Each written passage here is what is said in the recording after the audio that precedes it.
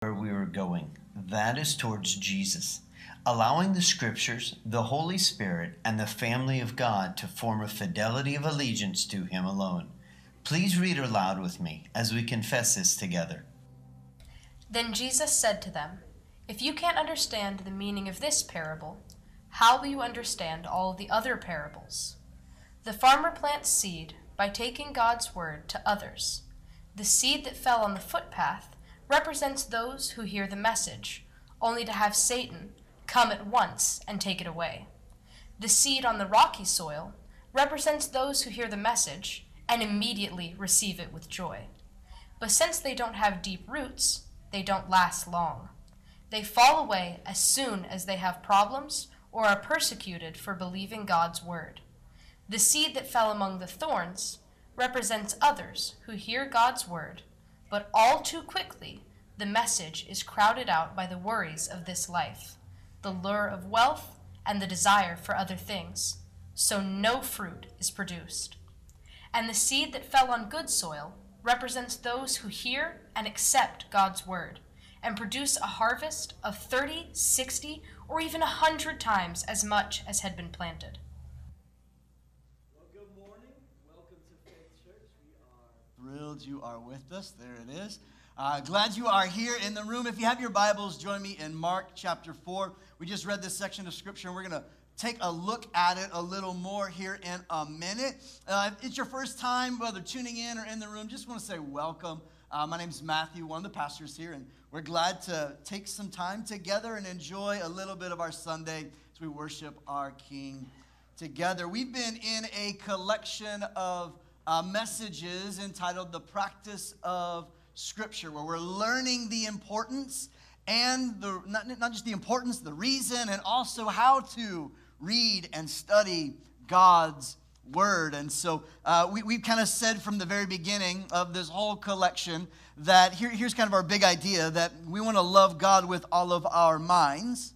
And that's when we're growing in our understanding and knowledge of Him through the practice of reading and studying God's Word.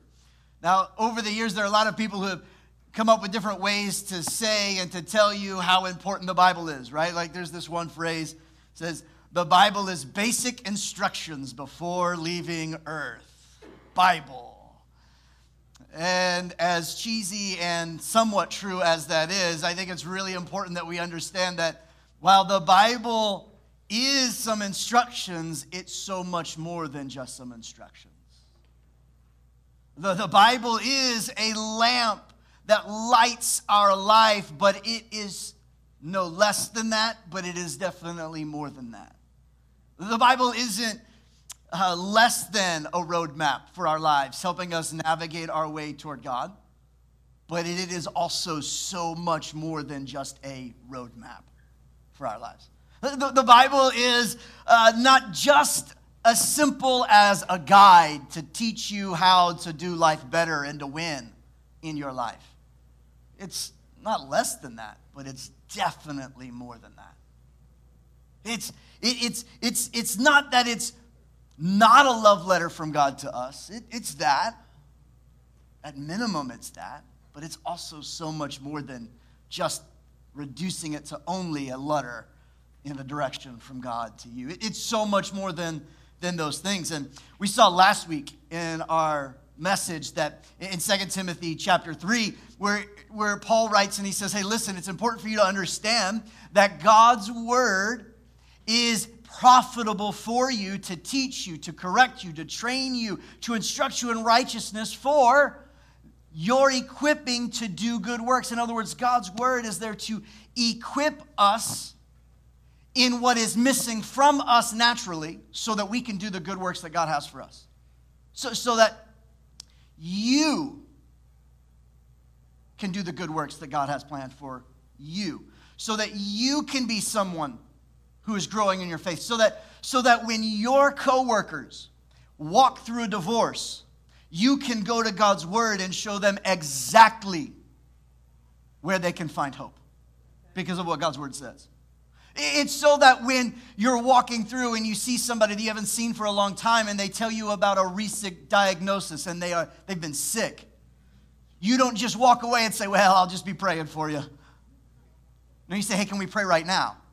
And you know what God's word says and how to employ it in a prayer. It's the good works that God has for you to do. It's something that you can. It's when tragedy strikes in a community, you know exactly what God wants to say and do, how the Holy Spirit wants to bring comfort, and what God has already said about these moments in time. Because you know what they say. You know where it's found. You know how to read it. And you know how to bring it up and encourage someone else. Why? Because God's word is there to equip you to do good works. It's so that when temptation comes knocking at your door late at night, when you're feeling down on yourself and you know where the secret stash is. It's where you know who to call to have a good time because you just need to escape a little bit and temptation is staring you in the face. You know I don't need to go to any substance or any person. I know how to overcome the temptation because God's word shows me and tells me, has equipped me to overcome those temptations. It's so that you can live out every good word. It's so that when you are faced with an unforgivable situation, you know how to discover how to still forgive in that unforgivable moment. Why? Because you know what the Bible says. You've been practicing it. You've got a practice of reading and understanding and knowing what it says so that you can go to God's word. It's when cultural moments get really, really complex. And it's nuanced, and it's, well, what about this, and what about that thing, and this person thinks this.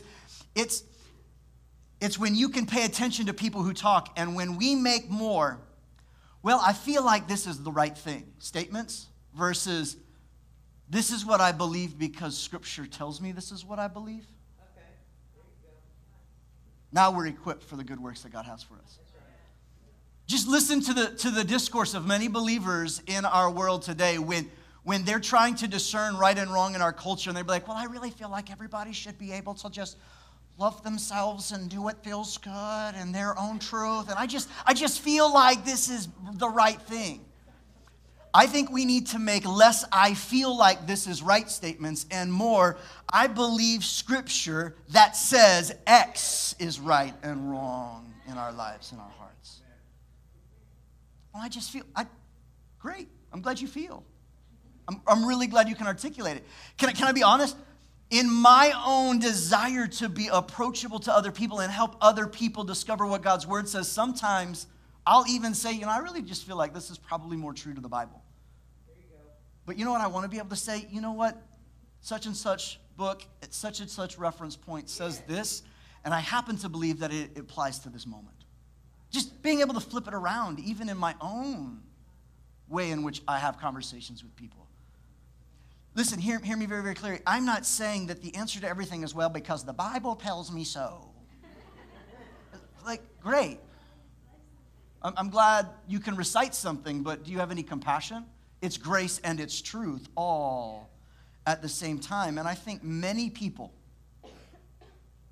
in this room and watching online are familiar with what Grandma has said about Scripture, but we're not sure what Scripture says for ourselves. And we, as a result, are ill-equipped to handle the complexities of our life today. Because we've lost sight of the importance of our own practice personally, of studying and reading the Scriptures. This is why this set of messages is so incredibly vital to your life. I believe that God's word is not just simply this, but it's so much more than often what we say it is simply. I believe God's word tells us of his character and his ways and his will written down for us to learn so that the Holy Spirit can transform our will and our way of living into his. I love this about Scripture, and I think this is what Jesus was hinting at. This is why in Mark 4 that we just read, Jesus said, if you can't understand this one parable, you're going to have a really hard time understanding everything else that I'm teaching you. Because at the core of what Jesus was teaching us is the truth of God's word as seed for our own lives. Let's look at what Jesus said again here in Mark 4. Starting in verse 13, it says this. It says, then Jesus said to them, if you can't understand the meaning of this parable, how will you understand all the other parables? Verse 14. See, he had already told them the story. Then he had said some other things that seem out of context, but when you interpret it correctly, it actually makes a lot of sense. I gave you some clues on how to do that last Sunday, and I wish I had time today to unpack how to do that again, but we'll just do it another time at another day. But he had already told them a story, and they were like, oh yeah, that's really good. And in their minds, they were thinking, what does that mean? I don't understand it. Many of you are like saying, amen, but I don't really know, right? Like, it's just kind of like, yeah, oh, it's funny. Let's all laugh at the joke. It's kind of one of those moments for them where everybody's laughing at the joke, but nobody really knows what the joke is. Just kind of like, oh, let's not make him feel bad. Let's laugh. Kind of like that laughter right there. I'm just saying it all. No, I'm just kidding. And so he's explaining the parable to them. Verse 14. The farmer plants seeds. Somebody say seeds. By taking God's word to others. One version says by proclaiming the word of God. The seed that fell on the footpath represents those who hear the message, only to have Satan come at once and take it away. Why do I believe that Satan exists? Because Jesus said that Satan exists. There are many believers, statistically, who don't really believe that he exists. That's a problem for you. There is an evil force, spiritual being, known as Satan. How do you know? I don't know. I happen to trust Jesus, and that's what Jesus said. Satan comes at once and takes it away. Verse 16. The seed on the rocky soil represents those who hear the message, immediately receive it with joy. But since they don't have deep roots, they don't last that long. They fall away as soon as they have problems or are persecuted for something that they believe in God's word. The seed that fell on thorns represents others who hear God's word. But all too quickly, the message is crowded out by worries of this life, the lure of wealth, and the desire for other things. So no fruit is produced. And the seed that fell on good soil represents those who hear and accept God's word. It produces a harvest of 30 and 60, even 100 times as much as has been planted. This is the word of the Lord. I believe God's word is seed for a fruitful life of allegiance to God, Father, Son, Spirit. God's word, the Bible, Scripture, is seed for your life to be fruitful in your faith, your fidelity, your allegiance to God. God the Father, God the Son, and God the Holy Spirit. Jesus told us so in this word, in this parable. He says the seed represents God's word. The seed had different results on different soil. So the problem wasn't the seed, the problem was the soil. The seed will always produce what the seed is meant to produce. It's the soil that is the condition that must be understood in order to see the soil produce what the seed is designed to produce. Are we tracking? It's pretty good for a non-farmer boy. Just saying. Let's talk for a minute. I just want to unpack this idea of the different problems of the soil, these soil problems that the Bible is referencing as it relates to your heart. Now, in case you haven't figured it out, the soil represents your heart and your life. The seed represents God's word. And anytime we are hearing the word, reading the word, studying the word, the seed is being planted into your life and my life. Now, the first soil type was the pathway. This was a problem soil. The pathway is where everybody walked. It was commonplace. There was everyday common occurrences. People walked along this path. And he said that Satan comes and steals away what God had sowed into their lives. And it's usually the way Satan likes to steal things out of your life, out of the soil of your life, and take away from the seed that you hear, is that you have been deceived so long that there are lies that you believe that you can't really reconcile with the truth yet. And so we believe lies about ourselves, and we believe lies about our situation, and we believe things that are not true. We've made agreement with those lies, and they become core lies in our lives that grip our lives, and we miss out on the reality that God is trying to say, and we have a hard time exchanging the truth of who God says that I am and what he says I can do versus what the soil says. Let me give you an example. I'm sitting here telling you, you can read God's word and understanding it, and many of you are battling in your mind, but yeah, I haven't had success at that lately in my life. I read the Bible and I don't understand it. I'm not educated enough. You know what those are? Lies. That while I'm sitting here telling you what God's word says, you're having it stolen right out of your ears, right out of your heart. It's a problem. That pathway, it's a problem soil. The second problem soil that we see is a rocky soil. This often represents, I think, the hardness of our hearts that comes because we have lived patterns of rebellion in our lives, choosing not to obey God's word, choosing not to apply it, choosing to reject it again and again, and something hardens over time in our lives. And our hearts, as a result, become deadened by unbelief and bitterness. Unbelief. That is the opposite of belief. Doubt is not the opposite of belief. Unbelief is the opposite of belief. A belief is a decision to choose to believe. Unbelief is a decision to choose not to believe. It has no activity to it. It's an unbelief. And as a result, it begins to harden our heart. You can look at 1 Timothy 4, chapter 1 through 2, Mark 3, verse 1 through 5, Hebrews 12, verse 5, to discover more on that type of soil and that reality of our heart. Sometimes the condition of our heart is the crowded soil. An unguarded soil that is fertile to produce, but it's never tended to. So other things just naturally grow within the soil. There's just other things. You're hearing the word today, and immediately you're going to walk from here, and your first conversation is, what do you want to eat? And we begin to crowd out all of that which we have heard with all of the other cares and normalcy of our life. My question is, when are you going to sit down and unpack what God was saying to you today? But we get crowded. Now, that's not a condemnation statement. That's just welcome to life. Right? The cares, the concerns, the worries, the bills, the lure for more wealth. How do I get more, buy more? Where's the next sale that I need to find?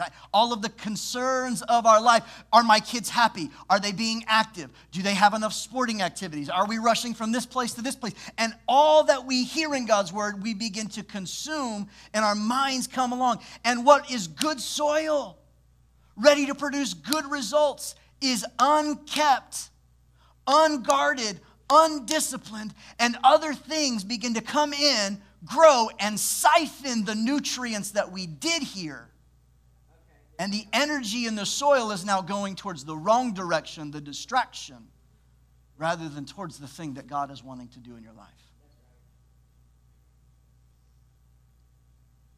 We have crowded soil. And the cares, the deceitfulness of riches, and the desire for things that are not from God, but are just things. They're not even sins. They're just things. Crowd and get our best energy rather than our relationship with God getting our best energy. Rather than the seed that actually is going to produce fruit in our lives getting the best energy. You know, I think that it's important to recognize in this crowded soil reality, this problem of the soil, is that I think this is exactly where the enemy of your soul, the devil, wants you and I to live. This is where he lives. In other words, hears the word, believes the word, knows the word. All those things are true about Satan. He can quote the word. The problem is he doesn't treasure the word and obey the word as the most important thing in his life.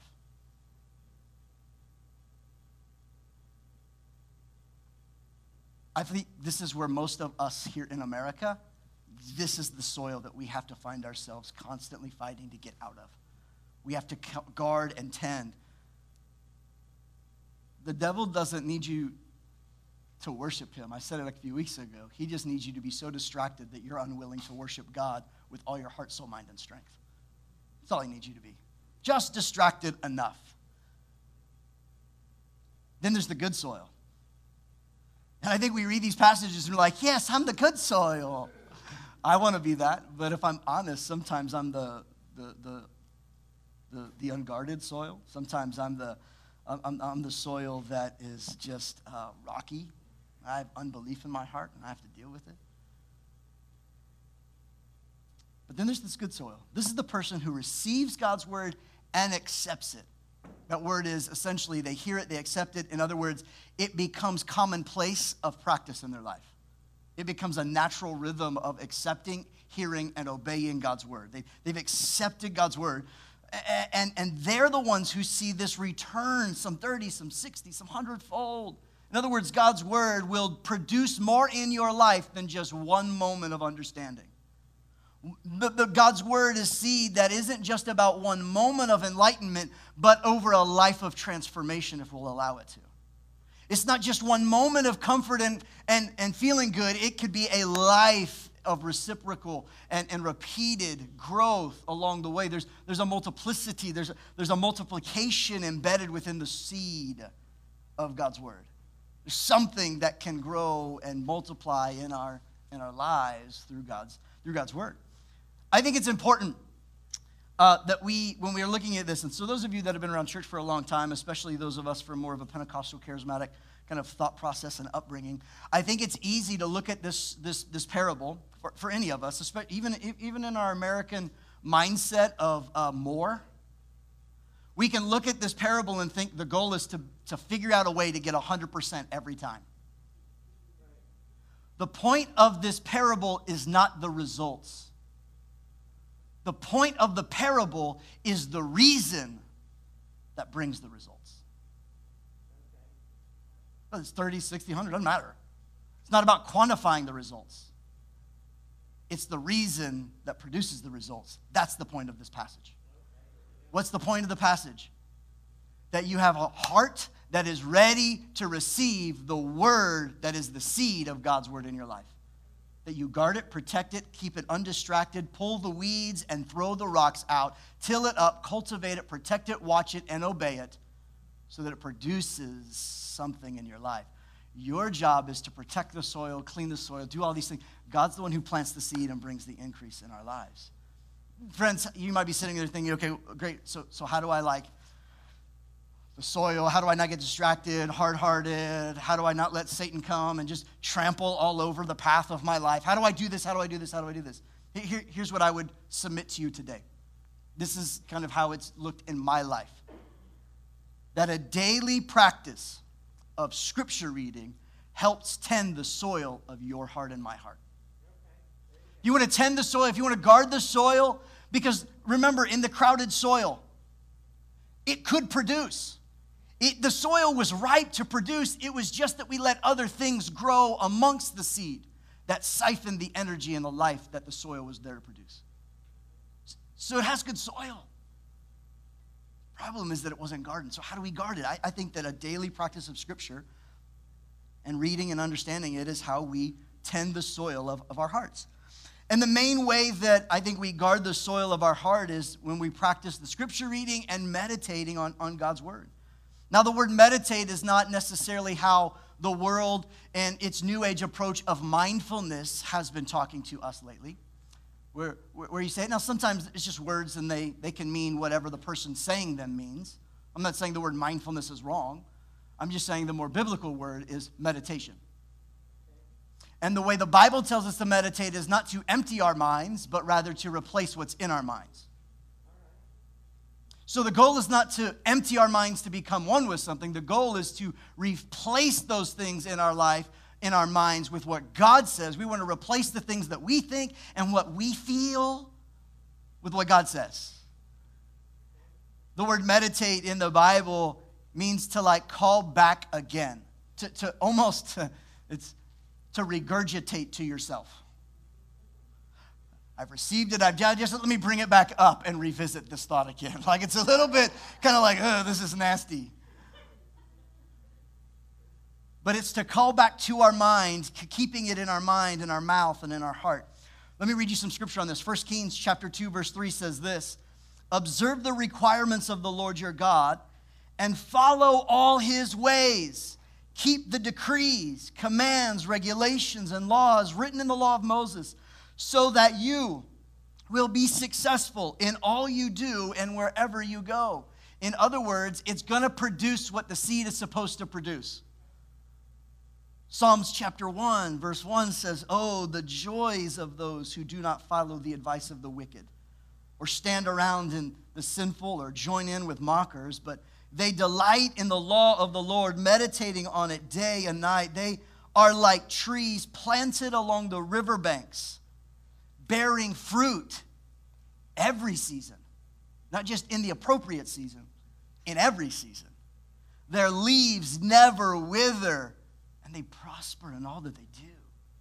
Listen to Joshua 1:8. It says, study the book of instruction continually. Meditate on it day and night, night and day. So you will be sure to obey. So you will be sure to obey. You will be sure to put into practice and do everything written in it. And only then you will prosper and succeed in all you do. Romans 12, verses 1 through 2 says, and so, dear brothers and sisters, I plead with you to give your bodies to God because of all he has done for you. Let them be a living and holy sacrifice, the kind he will find acceptable. This is truly the way to worship him. Don't copy the behavior and the customs of this world, but let God transform you into a new person by changing the way you think. Then you will learn to know God's will for you, which is good and pleasing and perfect. Hebrews 4, verse 12. For the word of God is alive and powerful. Somebody say powerful. It is sharper than the sharpest two-edged sword, cutting between the soul and the spirit, between joint and marrow. It expresses the innermost thoughts and desires. It's this practice of studying and reading the Bible, meditating on it, thinking about it, allowing it to be integrated and applied in our lives so that we see all that God wants us to see from it. I believe that the practice of Scripture is one that requires our intentional commitment, consistency, and consecration. Commitment. Set a time, set a place, know the setting, and commit to it. To practice Scripture. What time of day are you going to do it? Some of you, you're like, I'm going to do it every day at this time. Well, hold your horses. How about we start with 4 days a week? I mean, if you can do 7, fantastic. But how about you set a goal for 4? Just get started with 4.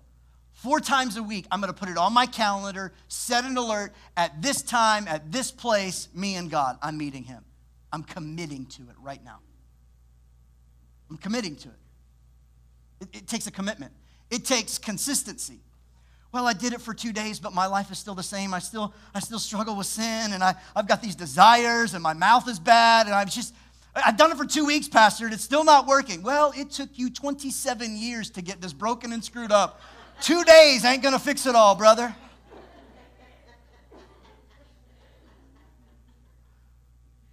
And those who have been following God a long time and still struggling said, amen. Right? Like,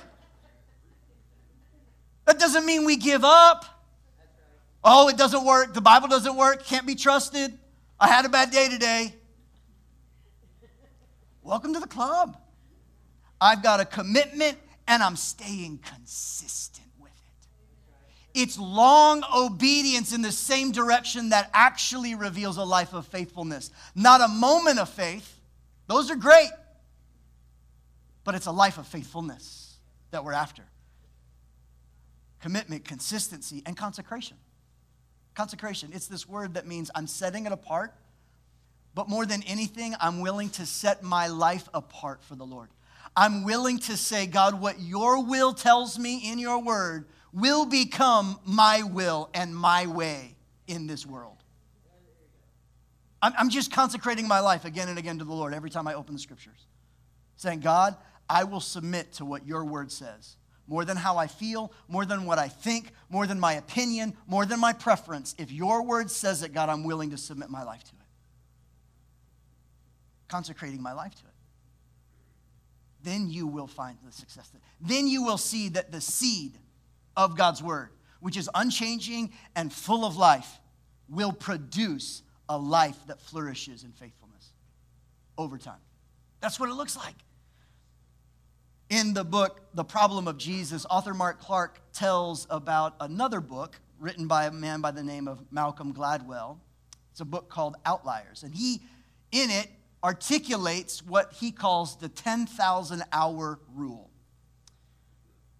Malcolm Gladwell investigated the lives of extraordinary, high-achieving people in an effort to discover what brought their success. What factors put Bill Gates, the Beatles, and Mozart in our history books? Gladwell observes that we often give too much credit to those who are, quote-unquote, nature and giftedness, and not enough credit to where they are from and the opportunities that they were given or stumbled upon, their nurture and environment. He challenges that these great people, well, they were just born that way. Narratives, and suggests that the story is far more interesting and nuanced. For example, he demonstrates that for someone to become a master of something, he or she needs a minimum of 10,000 hours of practice in that thing. Drawing from the work of neurologists like Daniel Levitin, Gladwell notes that the data received from a number of psychological studies of musicians, artists, and athletes confirms that excellence at a complex task requires a minimum level of practice known as the 10,000-hour rule. 10,000 hours. Practicing. Is there no greater thing than Scripture itself? Than walking in the way of Jesus? That would require our wholehearted devotion so that we could walk in it and find the success, the fruitfulness that God longs for us to have? There is no greater way. I want to take the next 2 minutes and tell you how this last year, have been practicing my own time with the Lord. It's a blend of kind of an inductive study method, an acronym called SOAP, Scripture, Observation, Application, Prayer, this inductive, and a Lectio Divina approach of meditating and prayerful listening and researching and letting God speak to us slowly over the course of time. It's kind of a merging of these two thoughts into what we are calling SOAP 2.0. Somebody say 2.0. SOAP 2.0. In fact, we have these brand new journals that are available out in the lobby that will help walk you through this same kind of systematic, segmented way. These are available for $5 out in the lobby. If you don't have cash with you and you want one, take one. It's our gift to you. If you've got some cash with you, buy one and use one. Begin to employ it in your life. If you can buy more than one, take the one that you need and leave the money here, and we'll make sure others get it as well. And it's one way that we all can make sure everyone has access to these that they need. We also have some Bibles out in the lobby, these Fresh Start Bibles. I'm going to talk to you more about why this specific Bible in the new year. But these Fresh Start Bibles are a great devotional kind of a Bible for you to use on a daily basis and for you to bring to church and underline and follow along with what we're reading as we read it together in this new year. But how do I practice this? SOAP 2.0 is a remake of this, or a remix, if you will, of this acronym SOAP. Scripture, everybody say Scripture. Observation, say observation.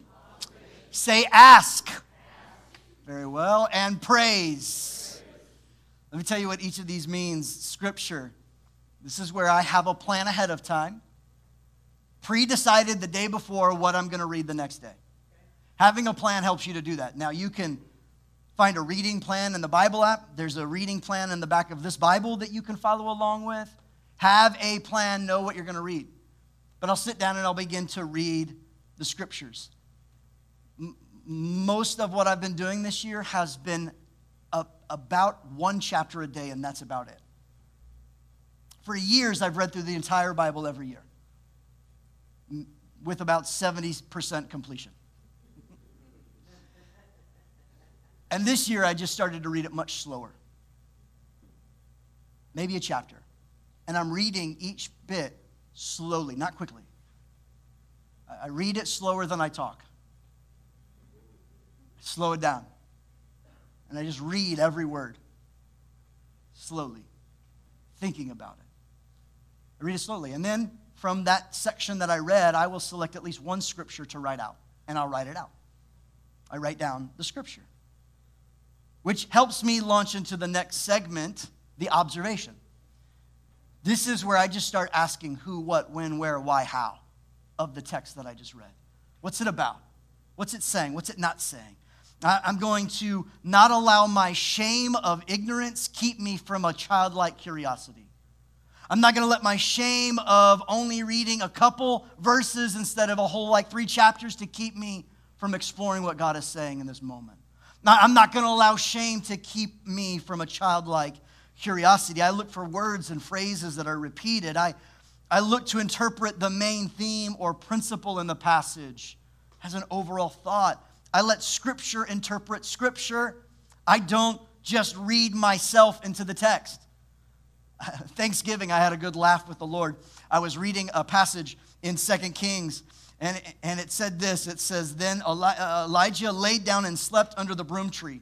But he was sleeping. An angel touched him and told him, get up and eat. He looked around, and beside him was, by his head was some bread baked, hot stones, and a jar of water. So he ate and he drank, and then he lay down again, took another nap. Then the angel of the Lord came and touched him, woke him up, said, get up and eat some more, for the journey ahead of you will be too much. If this was Thanksgiving morning, I'm like, this is the word for today. I'm going to eat, I'm going to sleep, I'm going to eat some more. But that would be reading myself into the text. That's not really the main point of the text now, is it? And as you read around the text, you could observe and note other things that stand out to you. And in the journal, just write out, what are you observing? What are the words? What are the phrases? What are the things that are hitting your mind and your heart? What are they saying? What are they saying? What are you saying? Just write them down. And then ask.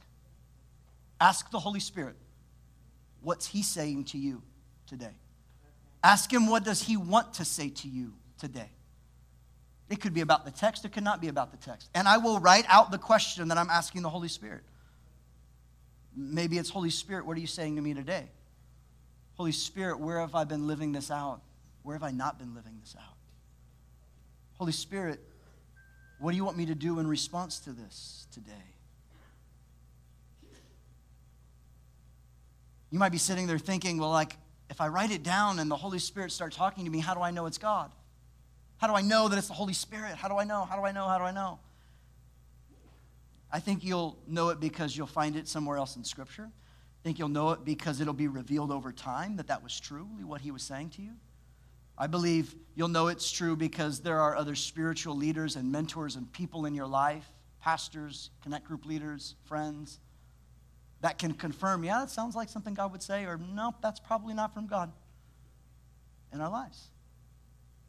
But we read the Scripture slowly. We write out what we're noticing in the Scripture, and then we just sit with it for a minute, and we listen to what the Holy Spirit wants to say. And then praise. What do I do in this moment when I come to this segment, this last P? I will write out the phrase, God, today I am grateful for, and I fill in the blank. I log, each time I do this, one specific thing I'm grateful for. And I just sit for a minute praising God, thinking about and adoring God, allowing my affection to be warmed by the truth of who God is, and I see His provision and work in my life. Why gratitude? Here's why. I think gratitude is one of the greatest weapons that we have against our own selfishness and entitlement. I think gratitude is what gets us into God's presence. It's the passcode to allowing his presence to be sensed in any one moment. Gratitude also, I read a study recently, scientifically, psychologically, gratitude is linked to being an antidote to helping reverse anxiety and depression. Now, it's not a cure-all. It's not like some magic pill that you take. Well, I'm going to list 10 grateful things and I'm no longer going to deal with anxiety and depression. It doesn't quite work that way. But it sure helps. It begins to guard your heart. It begins to help you move in a different direction. This year, I began to do this because I began to see in my own life the stress and the anxiety and the weight was getting really consuming for my own life. Just life, just things. The weight of helping people navigate a pandemic, where people are confusing political solutions for spiritual solutions. The weight of just life, being a dad, and kids growing, and just all sorts of things. And I knew I needed to shift my thinking. I knew I needed to re-engage in a different way, so I just began to grateful. And through that process, this SOAP 2.0 was kind of formed and formulated in my life. Is this the only way to have daily devotion with the Lord? Is this the only way to practice Scripture on a personal life? No, it's not the only way. It's just the way that's been working for me, and I think it can help you too. The question is, what is it that you are seeding into the soil of your life? Day in, day out. What are you seeding into the soil of your life? My hope, my prayer is that we would fall in love with the Word, that we would be a people that knows what God's Word says, not just what we feel like it might say. Would you stand as we come to the table of the Lord in a moment of consecration before Him? And if you have the elements and you would like to participate, you can grab these elements and go ahead and open them up. The top layer open, the bottom layer open, and you can just allow some pause in this moment in your own life and soul. Once you get the elements open, just hold on to them and begin to close your eyes and take a couple deep breaths and just take a moment and just whisper the prayer, Holy Spirit, what are you saying to me? Maybe it's about beginning a new commitment of consistency, and you're going to go home and you're going to write out a time, a place, a setting, where you're going to sit to meet with Jesus each day, to open His Word, and to maybe do this Scripture observation, asking and praising.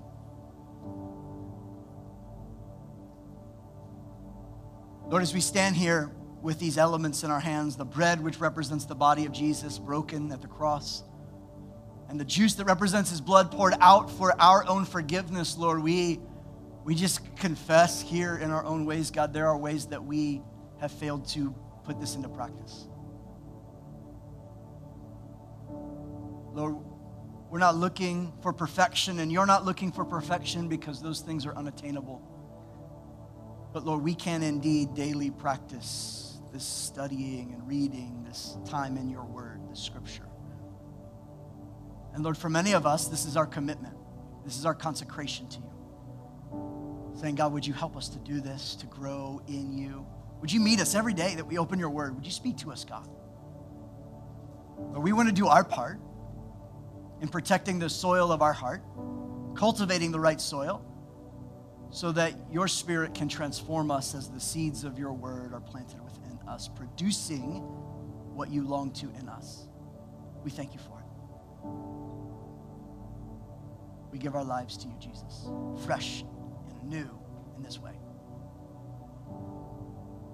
ahead and take the bread.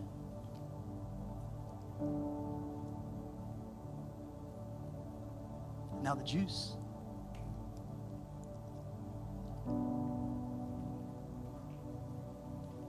Gracious Father, you know all, you see all. And Lord, in our weakness, you can be strong. Lord, we don't want to be followers of you who follow you because we feel like it's the best thing to do. We want to follow you and know what it means to follow you. We want to know what your word says about things. Lord, it gets complicated and it's complex at times. But Lord, may our consecration to you be simple. We just simply say yes again and again. God, we say yes to you. Yes to time with you. Yes to following you. Yes to obeying you. We say yes. Now, Lord, I pray a blessing over this family. That the Lord would bless you and keep you. May the Lord be gracious to you. Lift up his countenance towards you. Would he give you his peace, his shalom, his wholeness. And God, may everywhere we go this week, we be reminded, Jesus, that we are radically loved by you. We pray these things in the name of the Father, the Son, and the Holy Spirit. And the people of God said, amen.